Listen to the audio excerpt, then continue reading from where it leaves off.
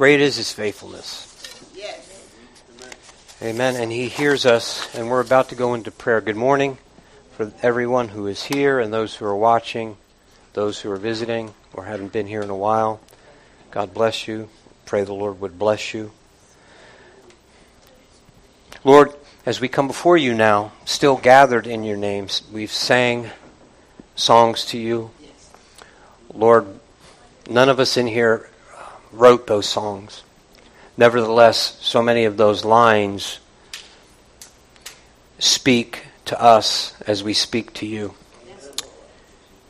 Some of those lines reflect where we are in seasons, reflect our thoughts, our heart toward you. And so, Lord, we worship you, we adore you, we love you. And Lord, we pray now in Jesus' name that you would minister to us through and by your word. And Lord, that you would now hear this prayer as we stand in the gap for so many, some who can't be here. Father, you know the requests that have been made, bad reports from the doctor. Father, those requests that have been made for those. And we've prayed for them Wednesday, but I was reminded again yesterday that we need to keep these women in prayer who have received bad reports from the doctor. Father, we lift them to you again.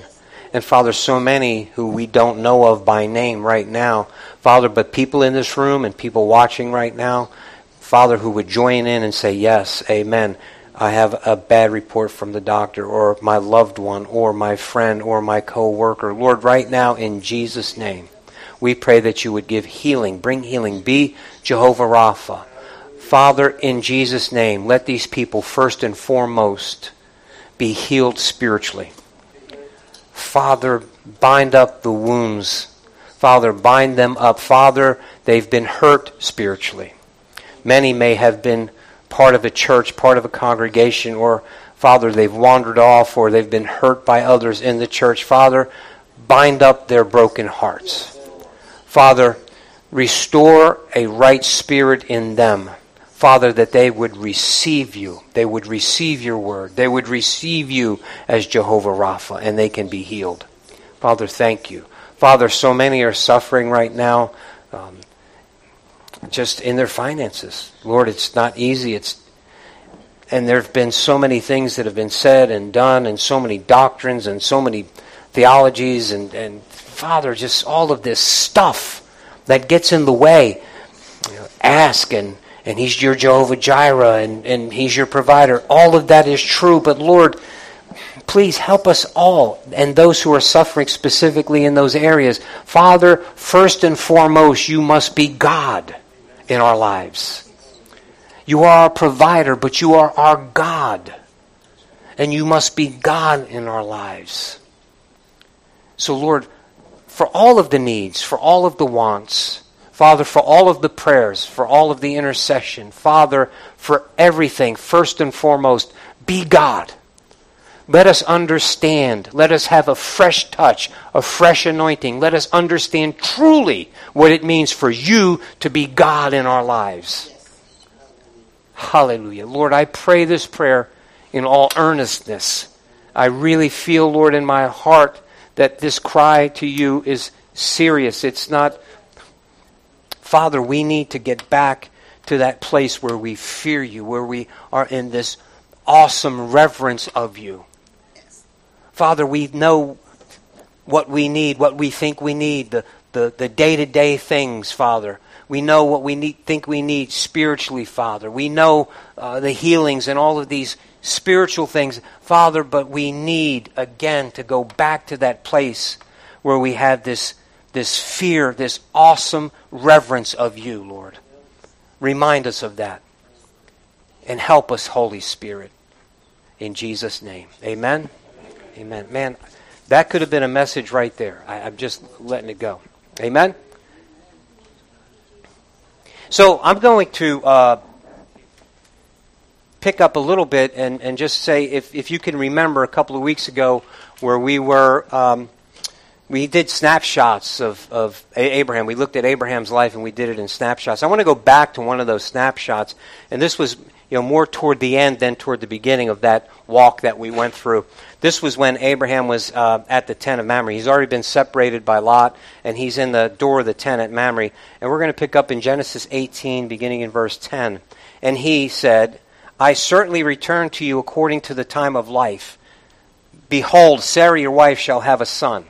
See, remember, he was in the tent at the opening of the tent, and he saw 3 men coming. These were 3 angels, one of which was Jesus, the angel of God, the angel of the Lord Jesus. And he spoke to him. And that's what he's saying. He's there announcing that next year that Sarah would give birth to their son. Now Abraham and Sarah were old, well advanced in age, and Sarah had passed the age of childbearing. Therefore Sarah laughed within herself, saying, After I have grown old, shall I have pleasure? Behold, my Lord being also old? And the Lord said to Abraham, Why did Sarah laugh? Saying, Shall I surely bear a child since I am old? In verse 14, look at it with me, please. Now this is the angel of the Lord. This is Jesus speaking. Is anything too hard for the Lord? At the appointed time I will return to you according to the time of life, and Sarah shall have a son. So is anything too hard for the Lord? Amen. That is the tone and tenor. I think if the Lord allows me to continue where these notes are, that is the tone and tenor. There is nothing that is too hard for the Lord. Now we see because we've studied it together, and you know on your own, Abraham's life. This was at least a couple of decades after the Lord had promised Abraham that he was going to be the father of many nations. This was after a lot of spiritual water, if you will, had been passed under the bridge. God had shown himself mighty several times and spoke to Abraham by this time several times, continuing to promise him and establishing that covenant with him, if you will, and repeating the promise. Amen? Now this is now a couple of decades, and now they are both Abraham and Sarah are both very, very old. That's why Sarah left. It's been all of these years. I'm past that point. So now it's going to happen? Yeah. Not disrespectful to God, but in herself. Right? Now, after all of these years, after all of this time, remember a couple of decades. And now Jesus says, this time next year, she's going to bear you a son. Why did she laugh? Why would she laugh? But look at the statement. See that statement. Is it a question? Is Jesus asking a question for real? He's making a statement. Is anything too hard for the Lord? Is anything impossible for the Lord? See, now some of you no. Yeah, some of you shaking your head and you're saying no, and I'm sure some who are watching are, no, nothing is too difficult for the Lord. There's nothing impossible for the Lord. And you're right. But how much of Sarah is in us? Amen? Amen. So now let's go back and look at that one again, verse 14, if you will. Go to the next one, if you will. Yes, thank you, Addie. Is anything too hard for the Lord? At the appointed time, I will return to you. That's key. That's key. At the appointed time, I will return to you, according to the time of life, and Sarah shall have a son. There's an appointed time. God has a plan. His plan is perfect. Sometimes I get in the way of the plan, because I think my plan may be a little better. I need to help God out a little bit. We've already discussed that and went over it. Abraham and Sarah did that, right? Let's use Hagar as a surrogate, and we can have your son through Hagar, the handmaiden. How'd that work out for him?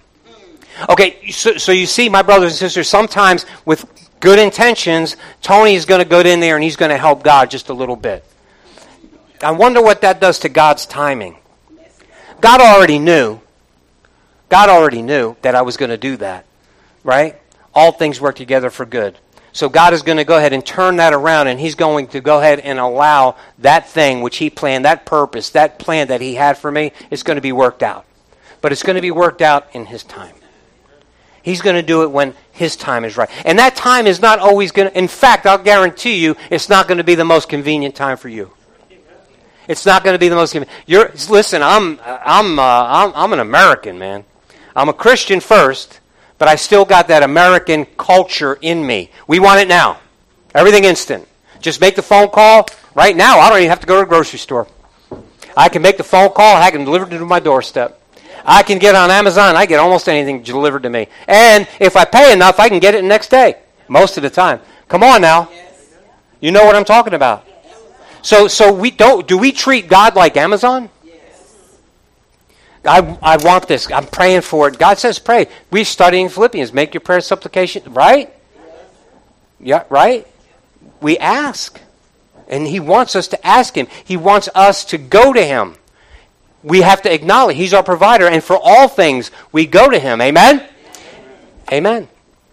But look at this. This is decades. Abraham is still believing. He's still believing. But at the appointed time, I'll return to you. Amen?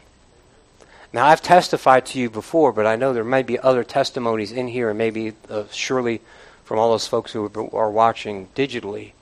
When Michelle and I were very young, and we were living in a little trailer, and we had Rachel and Anthony, I was praying for a blessing that we could have something just a little bit bigger.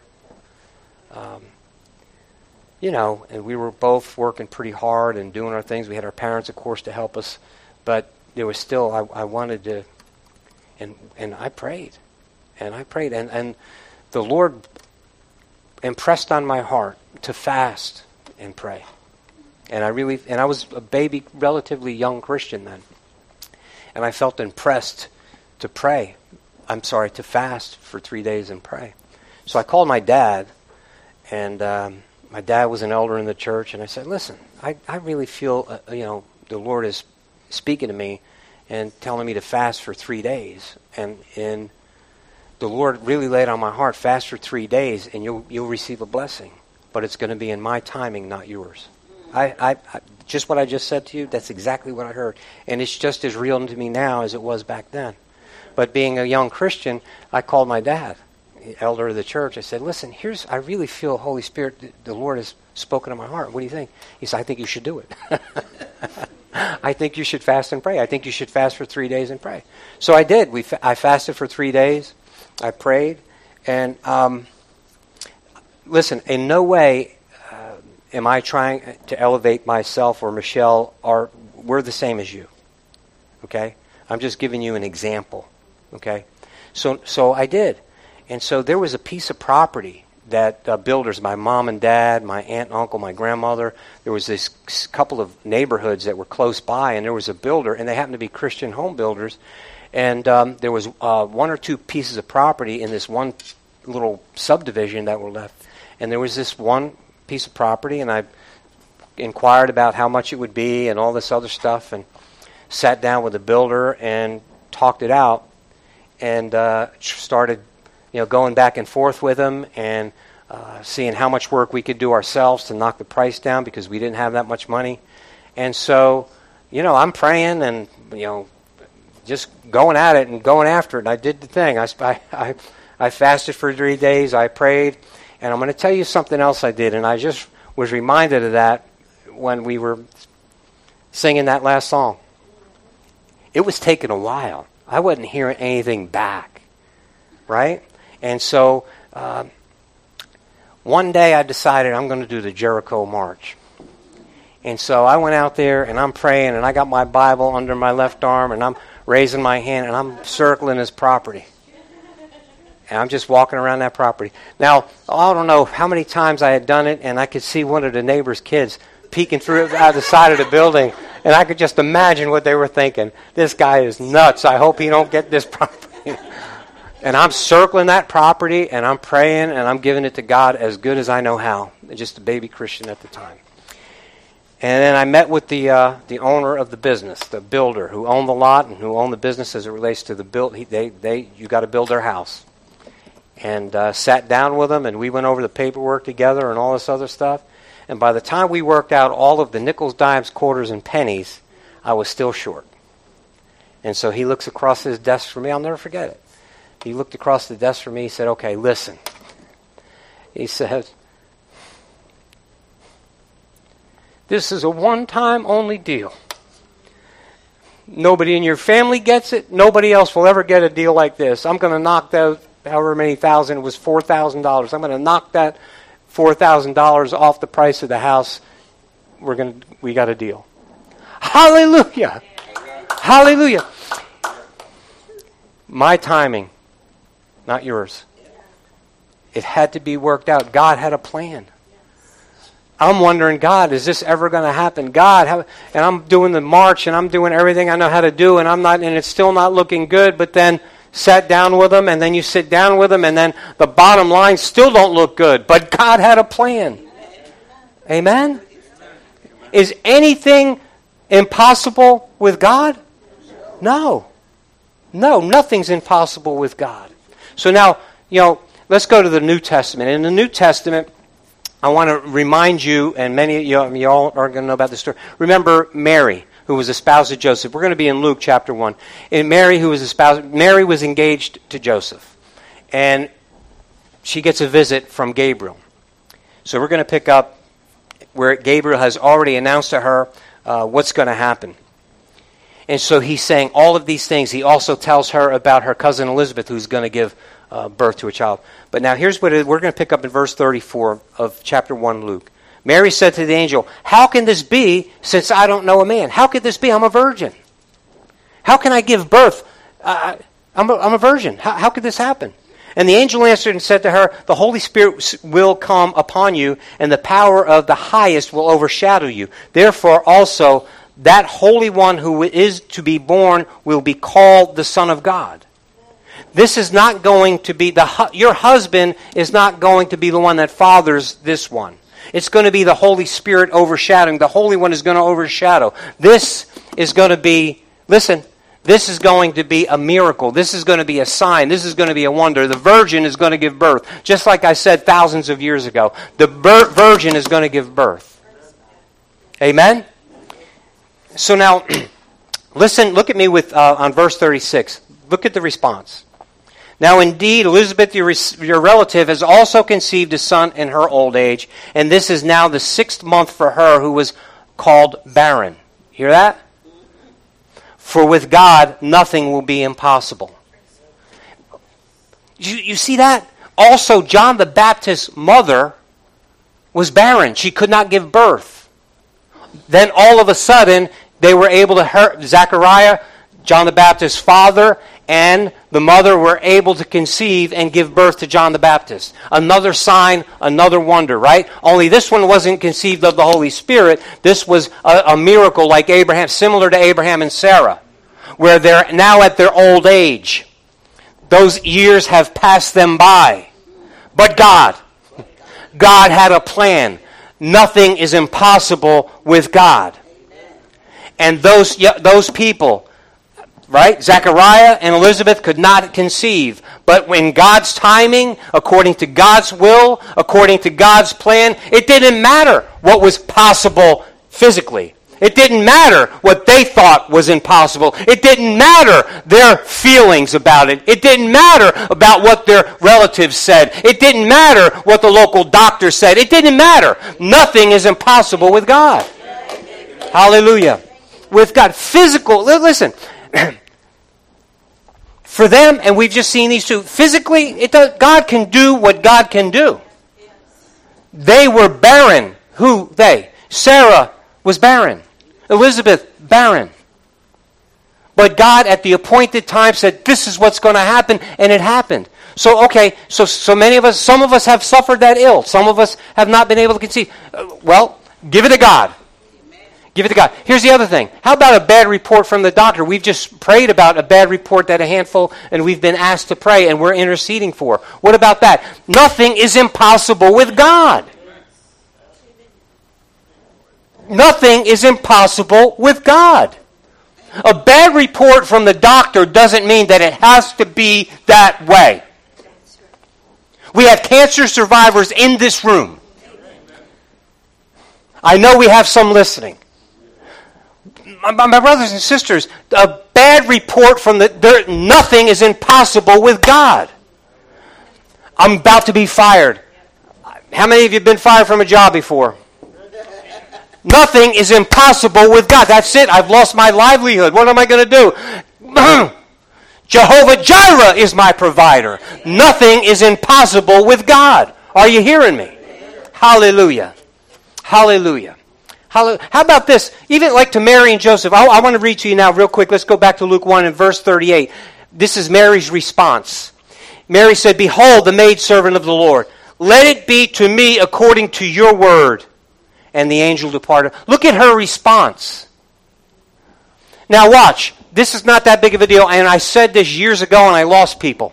Why? Because in our culture, giving birth out of wedlock is very common. So it's not as big a deal. It's not, shunned. It's not a social moray. It's not. There's nothing negative about it anymore. It's negative. It's negative. That's why we have so many young people right now who don't know which way is up. Why? Because they have not grown up in a home where mama and daddy are dedicated to the Lord Jesus Christ, where mama and daddy are showing them what a committed life looks like, what a committed love life looks like, committed to each other through thick and thin, no matter what they feel, no matter how bad it is, no matter how good it is, we're committed. That's what love looks like, amen? You're committed, and you do the right thing even when it's tough. That's why our kids, up is down, down is up, right is wrong, wrong is right. There is a standard, and God went ahead and He let us know what His standard was. And it's not just because He wants to keep us under His thumb. He's the one who created us, and He's the one who knows how this thing turns out. He knows what's best for us. He did it that way so that, my brothers and sisters, when our kids grow up, they're seeing a good example of what a loving, committed relationship looks like. Therefore, they enter, and when it doesn't look that way, they know. Amen. I don't know why I went there, but hopefully some of you do. So Mary and Joseph, now to Mary, when she's saying, "Let this be unto your maidservant," let it be. She knows what's about to happen to her. She knows that she's going to be an outcast. She knows that she's subject to being stoned to death, to being put to death. Okay, God, if that's what you want, bring it on. What? Are you kidding me? So look. Nothing is impossible with God. But listen, we got to understand. We got to understand. It costs you something. Yes. It's going to cost you something. Anything worth having is going to cost you something, isn't it? Listen, God thought that you were valuable enough that He sent His one and only Son to buy you. Amen? It cost God everything to have you. Hallelujah. Hallelujah. No one can tell you, me, or any of us young people, man, I don't care, young men, young women, you don't need a person to tell you that you are valuable. You don't need the attention of somebody so that your self-esteem could be lifted up. No, God loves you. God is the one who values you. It doesn't matter what any person, man, woman, child, no matter who you think is important in your life, it doesn't matter. God is the most important. He's the one that made you, and He's the one that died for you. You are valuable. You should have some esteem. But listen, make sure that it's not misplaced. It's in Christ. In Christ. Amen? Hallelujah. I feel like I'm preaching to somebody, but I don't know who. Hallelujah. My brothers and sisters, listen, maybe it's to me. But my brothers and sisters, our children are suffering. They're suffering. So now look, our children they don't want to be social pariahs. And they're being told that these are the norms. In that situation, she would have, and rightfully, it was a sin. She would have been in sin. If that would have been through relations with a man, it would have been sin. But listen, aside from that, she knows that she is going to be an outcast. She knows that she's running the risk that her own family would run her off or try to stone her. Her own family. And we're worried about if somebody in our family finds out that we're born again. We're worried about some of our old friends that we used to hang with, what they're going to think if they find out that I'm born again. We're going to worry about what somebody thinks. Now, I'm a graduate. I've got this. I got all these letters after my name and before my name. PhD, MM, whatever. I've got all MBA. I'm highly educated. Phooey. Who cares? Take that diploma. Take that degree. And when you stand before God, unroll it and show it to God. And I am not in any way saying that you should not be educated, so don't misunderstand this preacher. But here's what I'm saying. We are worried about so many of these other things. And we're depending on so many of these other things. Look at this young girl, this teenage girl says, let it be unto your maidservant. Let your word be done. Your will be done, Lord. Your will be done. I'm willing to take the consequences. Hallelujah. Hallelujah. Nothing is impossible. We have so many cultural pressures on our young people and even now our older people. It's going to get worse. The heat will be turned up. There's coming a time in the not too distant future, if things continue on the path that they're on, where you're not even going to be able to get food or clothing or electricity or anything else unless you bow to the feet of the government. I'm telling you, my brothers and sisters, don't take the mark. It's coming. It's coming. It's coming on us quickly, and I see a lot of you nodding yes. You know the signs are here. Okay, but listen. That just by virtue of you knowing that it's coming doesn't mean that you're going to be able to withstand the pressure. It's going to be hard. It's going to be tough. Nothing's impossible with God. Nothing's impossible with God. Amen? All right, so I want to... So now, Tony, I feel like I'm all over the map. Did I lose anybody? Good. Listen, we have this day-to-day that we need to be in the middle of. And we have these people that are around us. Some Christians, some not Christians. Some say they're Christians, but they maybe not be. Maybe, so we have all of these things constant. And we have these pressures.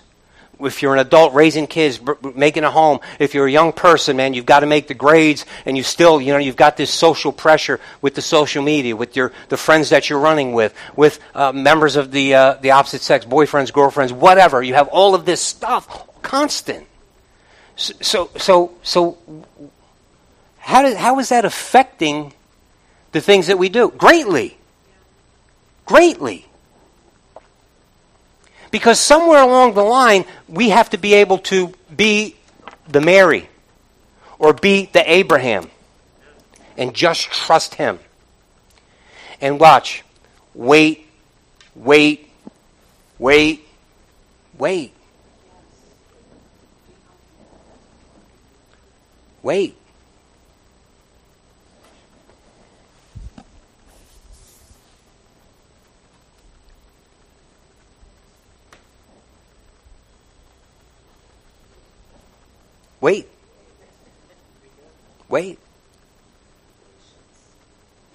The problem for me, and maybe some of you, is in the waiting. Right? We get to maybe feeling like, did God hear me? Did I do something wrong? Am I not holy enough? I'll tell you right now, no. That wasn't funny. He is holy. We are striving to be in him. And the righteousness of God, we are in Christ Jesus. Jesus is our prize. Jesus is our goal. Amen? Amen. And what does all that mean, Tony? That's good talk, but what does all that mean? That means the only way that we know what to do, how to do it, the total revelation of God and his will is in Christ. And the only way we know Christ is in his word. So if you don't want to read, you're going to be in trouble. Okay, Tony, I hear that all the time. Now you're going to say read and pray. Yeah, I am. And so I'm going to also tell you, look, if you're not reading and praying, and reading is good, but you got to study and you got to understand what you're reading. Okay, so it's not just well, Pastor Tony says read, so I'm going to read. I'm going to make sure I get a couple chapters. And I know I say this frequently. I know I do. So all of my critics, don't email me, don't complain about me. I know, I'm just telling you. But maybe if you would do that instead of complaining about it, you'd understand why I'm saying it to some people who maybe didn't hear it enough yet. Come on. So now watch. I'm reading, I'm praying. Now I'm getting this. I understand. I see Jesus. I don't just read the Gospels and see, okay, this is history. I see Jesus walking. He did some signs, wonders, and miracles. No. Now all of a sudden, I read these Gospels and I see the revelation of God. I see God. He says, listen, he says, you're going to die in your sins unless you, listen, acknowledge me or know that I am. He said that to the religious people. You're going to die in your sins unless you know that I am. What is he saying? You're going to die. Unless you see me as God, you're going to die. You're going to be lost. So now I need to know that when I'm reading this gospel, these gospels, I need to know that this Jesus that I'm seeing, he's God. That's the revelation of God. So now I see what the character is of God. And when he says to me, do these things. And when he says to me, listen, don't marvel at these things that I'm doing. These things you shall do in greater. When he tells me that I'm going to send you the Holy Spirit, you need to receive the Holy Spirit so that you can be endued with power, that you can be my witnesses, then I got to make sure that I'm getting every bit of Holy Spirit that I can get. And not just get saved and that's all the Holy Spirit I'm ever going to get. You can't. No, all of this stuff is important. Tony, I've heard you say that before. Yeah, but all of this stuff is important. And if you want to be able to be that person or those people or be able to fulfill those things that God has called you to, you have to know that. No, you have to walk in it. You have to know it. You have to know that there's going to be times where you're going to be waiting. And in the waiting, it's not by yourself. It's not, Now in the waiting, because you're reading and you're praying, because you're being filled with Holy Spirit and you're calling upon grace, now all of a sudden, the waiting isn't as bad. Oh, I'm not going to say it's going to be pleasant all the time.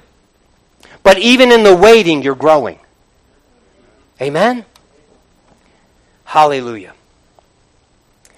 The last night that Jesus spent before he was murdered, remember the Last Supper, Jesus said to his disciples in Matthew 19, assuredly I say to you that it is hard for a rich man to, I apologize. I'm going to go there next. No, this is when, please forgive me. This is when the young rich man came to him. The young rich man came to him and said, good master, what must I do to be saved? Remember that? And Jesus said, well, you know the commandments, thou shalt not kill, thou shalt not. And he said, all of these things I've done from my youth. He says, yes, you're lacking one thing. What is that? Sell everything you have and give to the poor. And the young man walked away, right? He was distraught. He had a lot of riches, and he walked away distraught. Now we are in Matthew 19:23. Jesus said to his disciples, sure to say to you that it's hard for a rich man to enter the kingdom of heaven. And again I say to you, it is easier for a camel to go through the eye of a needle than for a rich man to enter the kingdom of God. Amen? We remember that, right? Now listen. When his disciples heard it, they were greatly astonished, saying, who then could be saved? You see that? Who then could be saved? But Jesus looked at them and said to them, with men this is impossible, but with God all things are possible. Did you see that? Okay, watch. Now you know this, I've taught you this before. Who then could be saved? His apostles were taken back. Why? Because in that culture, in that system, they automatically thought that when someone was rich and being blessed, they were being blessed by God. They were pleasing God, and then God was providing their blessing. So now they're seeing that, and they're saying, well, if a rich man can't even get to heaven, then what chance do I have? Are you seeing that? So was that belief that they had, was that truth? No. The initial belief that they had was just cultural. It was just societal. It was just something that was thought upon, something that was... Are you with me? Well, look at all these people that are well off. They're blessed, they're happy. That must be because of God. Look at them, they're happy. So look at in our culture, in our society, who are the people that get listened to the most? The celebrities. The people that have a lot of money and they have a platform. Come on. We put these athletes on pedestals. And because they're rich and they have all of this money, they get out there and they start spewing this stuff to our children. We have these celebrities, these Hollywood celebrities. They get up, they got a lot of money, they start spewing this stuff. And then, come on. Rich people, these corporate how-do-you-dos that have all of this money, they had a great idea, and they were able to do something, and they were able to go ahead and build something in their garage, and it turned into Microsoft, and blah blah blah. You know the scoop. And now all of a sudden they espouse these things, and everybody listens to them. Now we may not attribute that to God consciously. But look at the way the culture and the society is going in that direction. Look at who people believe and who they're attracted to the most. So we may not confess it with our mouths, and we may not consciously make that decision that these people are following God.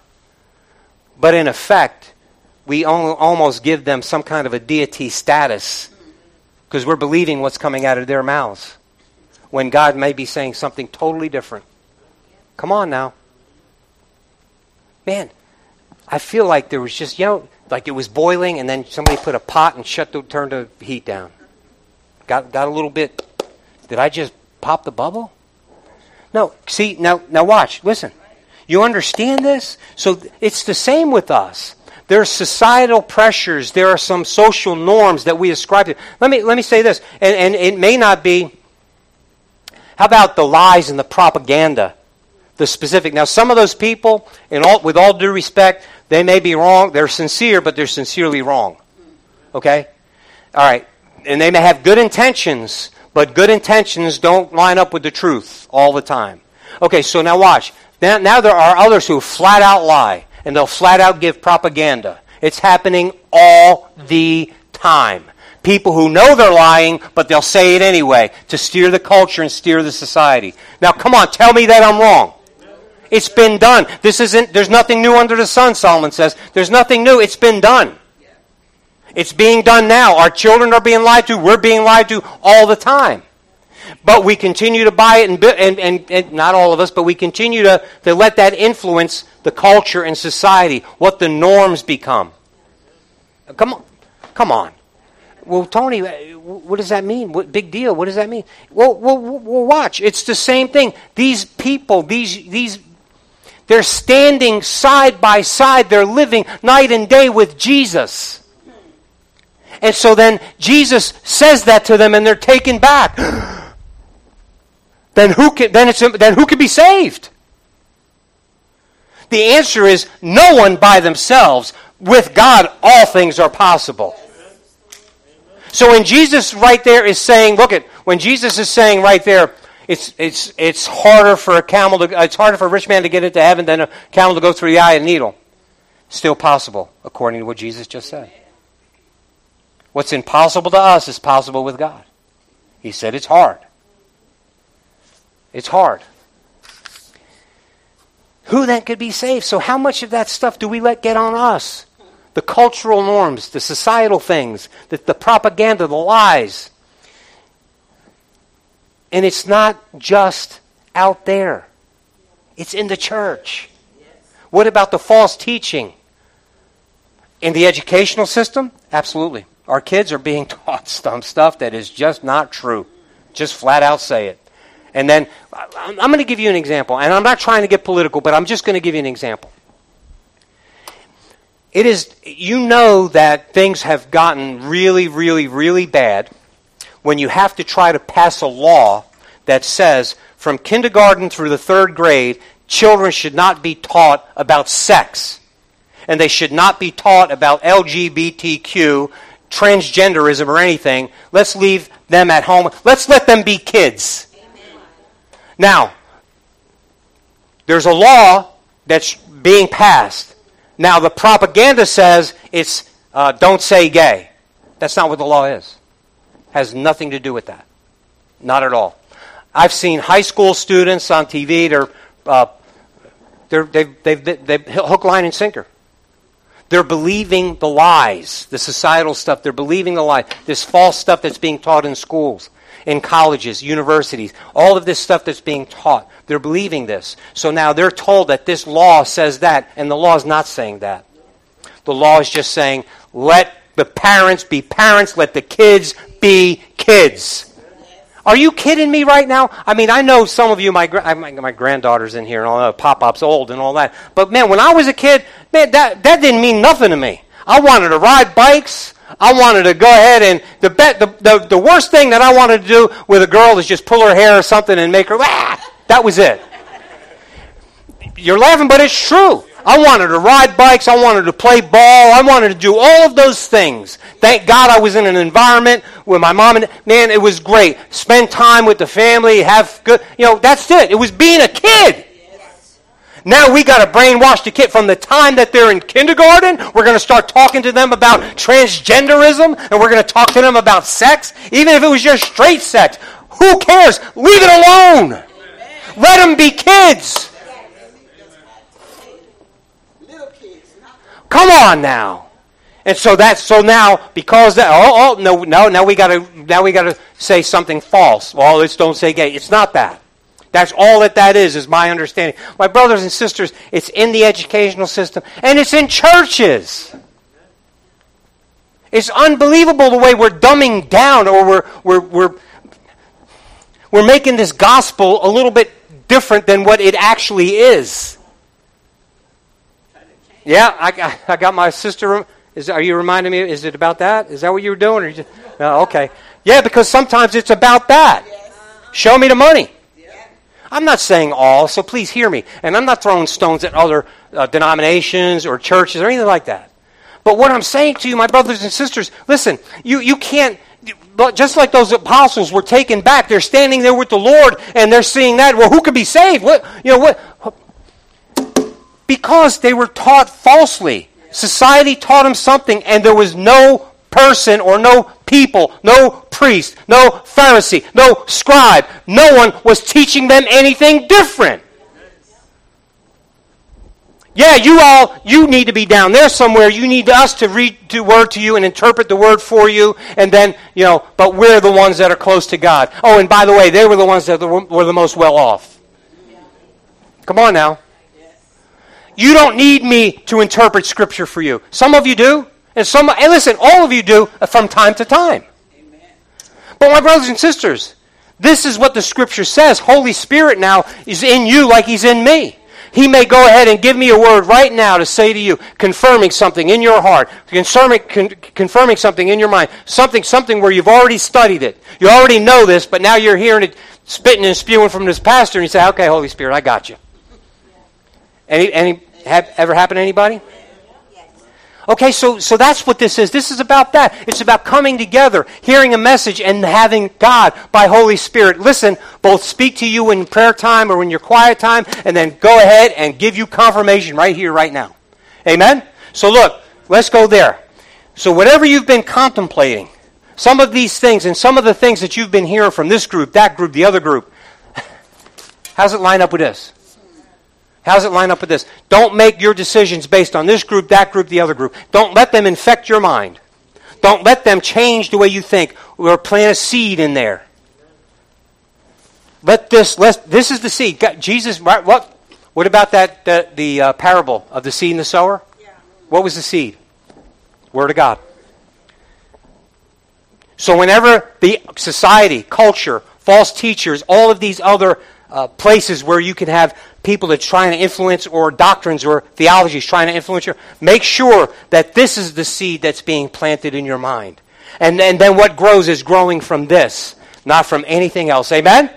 And listen, I'm not criticizing your families, your churches, or whatever. All I'm saying is make sure it lines up with this 100%. Amen. Not close, right on the money. Amen?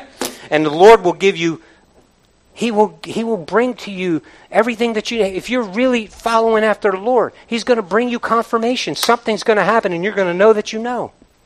Amen? I want to remind you, in Ephesians 4:14, just write it down, look it up later. Ephesians 4, we should no longer be children tossed to and fro and carried about with every wind of doctrine by the trickery of men. Did you hear that? by the trickery of men and the cunning craftiness of deceitful plotting. But speaking the truth in love may grow up in all things into him who is the head, Christ. So watch, I'm growing in him, right? I'm not listening to all, God is telling us right now. There are all of these people who are espousing all of these things, whether it's in a church, out of a church, on Christian TV, not on Christian TV, it's secular. But these are evil people who are trying to, listen, plant thoughts in your mind, trying to steer you, trying to steer the culture. Be aware of it. He wants you to be aware of it. But look what it says, that speaking the truth in love, you may grow up. Remember last week's message? Are you growing? Are you growing? And what are how do you determine? What are the metrics? How do you know you're growing? Amen? 1 Timothy 4, verse 1. Now the Spirit expressly says, in the latter times, some will depart from the faith. You would have been there to get out of it. Some will depart from the faith, giving heed to deceiving spirits and doctrines of demons, speaking lies and hypocrisy, having their own conscience seared with a hot iron. Do you hear that? Listen. So when I'm saying these things, am I getting out of hand? Am I embellishing? Am I getting too concerned? The Bible is warning us of that. God himself, through his ministers, is saying that. That is the word of God. Saying, look, don't let them plant thoughts in your head. Don't let them change. Listen, you need to think like I think. Amen? Hallelujah. So now I want to get to that situation I almost got to earlier. You would have been happy because then the message would have been over by now. No. Now this was on the last night when they had the Last Supper before Jesus was murdered. Okay? They had the Last Supper and Jesus says in Luke 22, beginning verse 31, the Lord said to Peter, Simon, Simon, indeed Satan has asked for you that he may sift you as wheat. But I have prayed for you that your faith should not fail. And when you have returned to me, strengthen your brethren. But he said to him, Lord, I'm ready to go with you both to prison and to death. Then Jesus said, I tell you, Peter, the rooster won't crow this day before you will deny me 3 times that you even knew me. So now watch. Christians, this is to Christians. This is to Christians. If you're born again and you just know you're heaven bound and all that, hallelujah, praise the Lord. Not trying to change your mind. But look at Peter. Just spent 3.5 years with him. He started to walk on water. He was the one. He got out of the boat. He took a couple steps.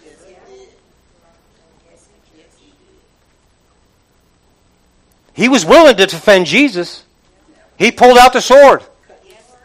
He cut off Malchus' ear. He just didn't know what to do with it when it came off. Jesus did. But my brothers and sisters, look. This is Peter, that Peter. But look at what it says. Satan has asked for you that he may sift you as wheat. Sift you as wheat. You feel like you're being sifted in this day and age? I'm going to tell you, I know some men of God. I'm talking about have served the Lord for a long time, and they feel it. I know that there are a lot of pastors, especially with small churches, that are just giving up. The pressure is great. I'm not criticizing them. I'm not criticizing anybody. Hear my heart. My heart goes out to them. I know what they're going through. But my brothers and sisters, you might not even be a minister, a pastor, a preacher, a teacher. Maybe in your work, you're a Christian, and it gets hard sometimes, and you know you're the oddball. Then you know you're doing it right. But man, it doesn't. But you're feeling that pressure. You're feeling the grating. You know what a sifter does? It's going to separate. So now, Satan wasn't looking to separate Peter for a good thing. He's looking to break him away from the flock. So you ever feel like you're being sifted? The enemy is just beating you about the head. It just seems like every time you turn around, something's gone wrong. You're praying. You're doing what you think you should be doing. You're reading. But just every time you turn around, something else goes wrong. You're working hard. You're being diligent. People around you, you've got the fair weather friends. Then you got the friends that are no friends at all. Come on now. You've got the family who loves you, but just as long as you don't bring that around here. Come on. See, all of these things, man, how about this? I'm talking to Christians. You've messed up. And you know you messed up. And you've asked for forgiveness, and you can't just get over it.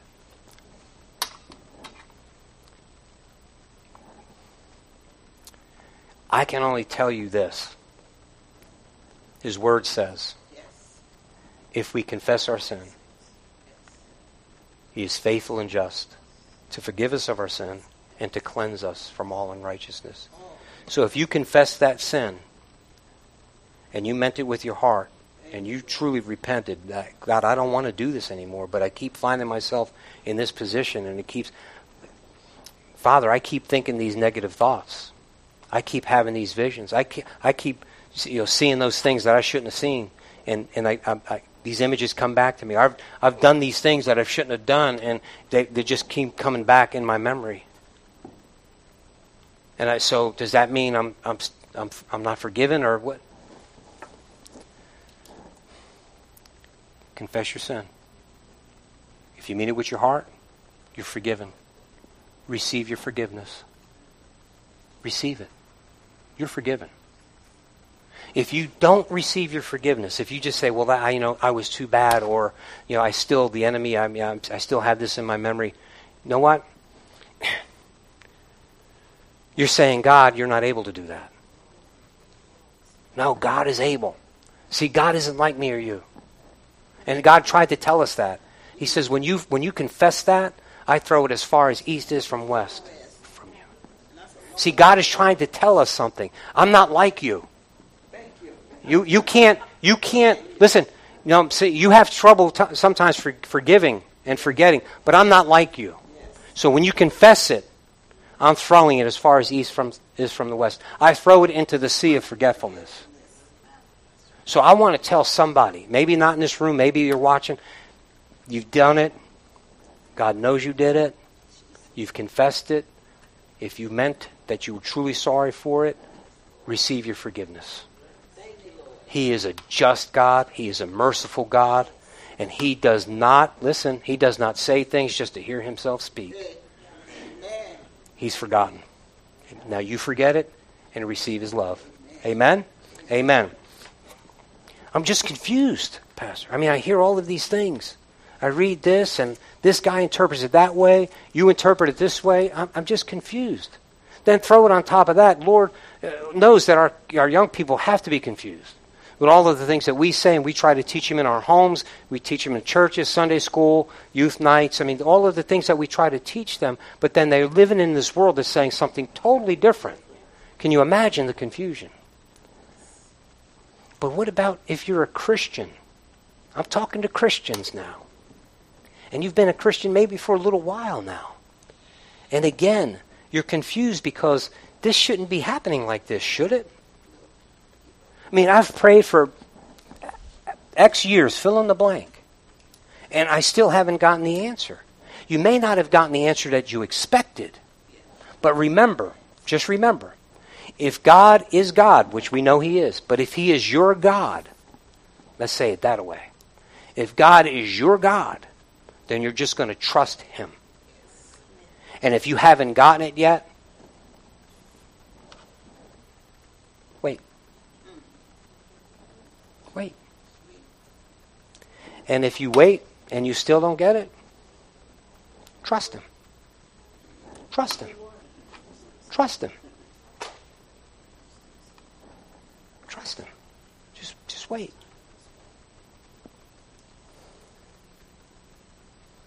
Feeling discouraged because I've waited, or because certain people have let me down, because I had people who were close to me, or I've had people tell so many negative things about me, or I've had people lie on me. Yeah, join the club. I've had this person, that person abandoned me, that person, whatever. That's it. People. Love people. Love people. Love them. Love your enemy, but don't worship them. Don't try to please them before pleasing God. Amen? I want to just share something with you, and I'm closing. Recently, I've had someone say something to me regarding their circumstance and situation, a Christian. And this isn't the only person that has expressed some of these things to me. Being depressed, just things aren't working out the way that they wanted them or planned them or how they think they should be working out. And they want certain things in their lives. And so I can't say that I've got this nailed, but I'm just going to say I really felt nudge of Holy Spirit to say this, and I needed to hear it too. I think we all need to make sure that we understand this. For all of these things that we pray for and all of these things that we think we need or we'd like, could it be that God is not giving them to us because we think that we need those things more than God? See, are we depending on those things to fulfill us and to make us happy, to bring us joy? And God already knows that that's not what's missing. So can I say that maybe if we're experiencing a little bit of disappointment, a little bit of depression, our expectations haven't been met. So maybe that's because our expectations are not right. See, remember what God told Abraham. I am your shield and I am your reward. Remember that? I am your shield and I am your reward. So we gotta know that God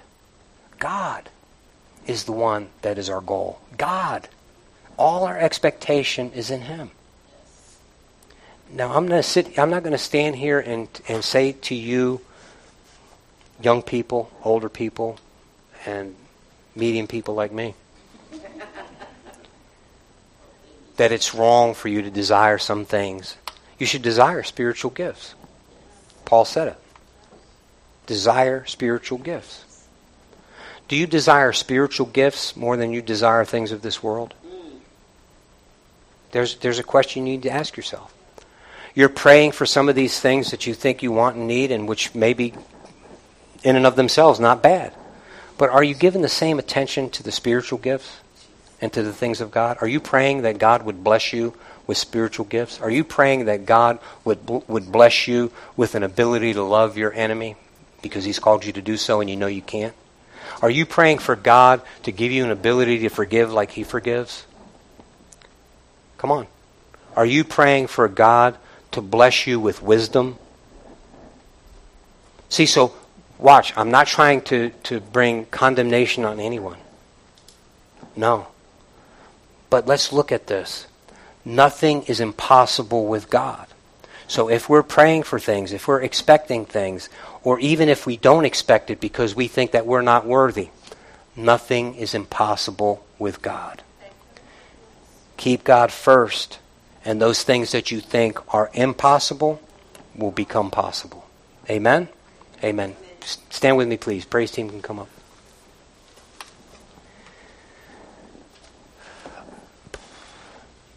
I don't know. Set a fire.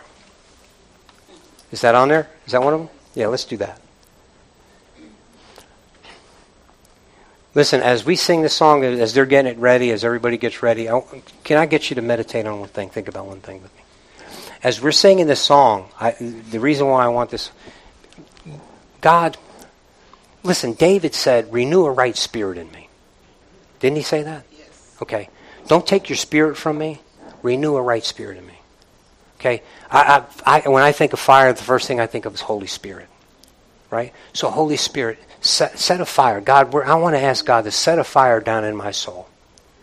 Right? I want the things, listen, any of the negativity that I've went ahead and I settled for, any of the thoughts or any of these things that I've harbored, any of the depression, any of the things the disappointments, and some of these thoughts that I still have, Holy Spirit, burn that. Set a fire down in my, burn away all of the dross.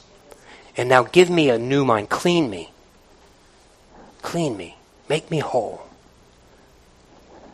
Plant some seeds, the word that you've just given to me. Father, that's our prayer. Lord, please, Lord, anyone under the sound of my voice, Father, as we go into this song, Father, please, Holy Spirit, have full access. When you do set a fire down in our souls, Father, burn away all of the negativity. Burn away the impurity. Lord, help us to be pure. You've called us to be holy. You've called us to be pure. But Lord, we can't do that on our own. So Father, we're yielding ourselves to you. Father, help us to be pure. Help us to be holy. And all of those things that we've hung on to, Father, help us to give them up right now. Burn them away from us. Father, forgive us for the thoughts that we've had. Father, forgive us for the presumptuous sin. Father, forgive us for those things that we've lied and made excuses for. Father, in Jesus' name, strengthen us with your Holy Spirit, a fresh wind, a fresh fire. Make us more determined, Lord, than we've ever been to walk according to your word. Lord, strengthen us and give us a new walk. Father, when we walk out of here today, let there be a glide in our stride. Lord, let there be a pep in the step that we didn't have when we came in today because we've had an encounter with you. So Lord, please set a fire down in our soul. Amen? Amen.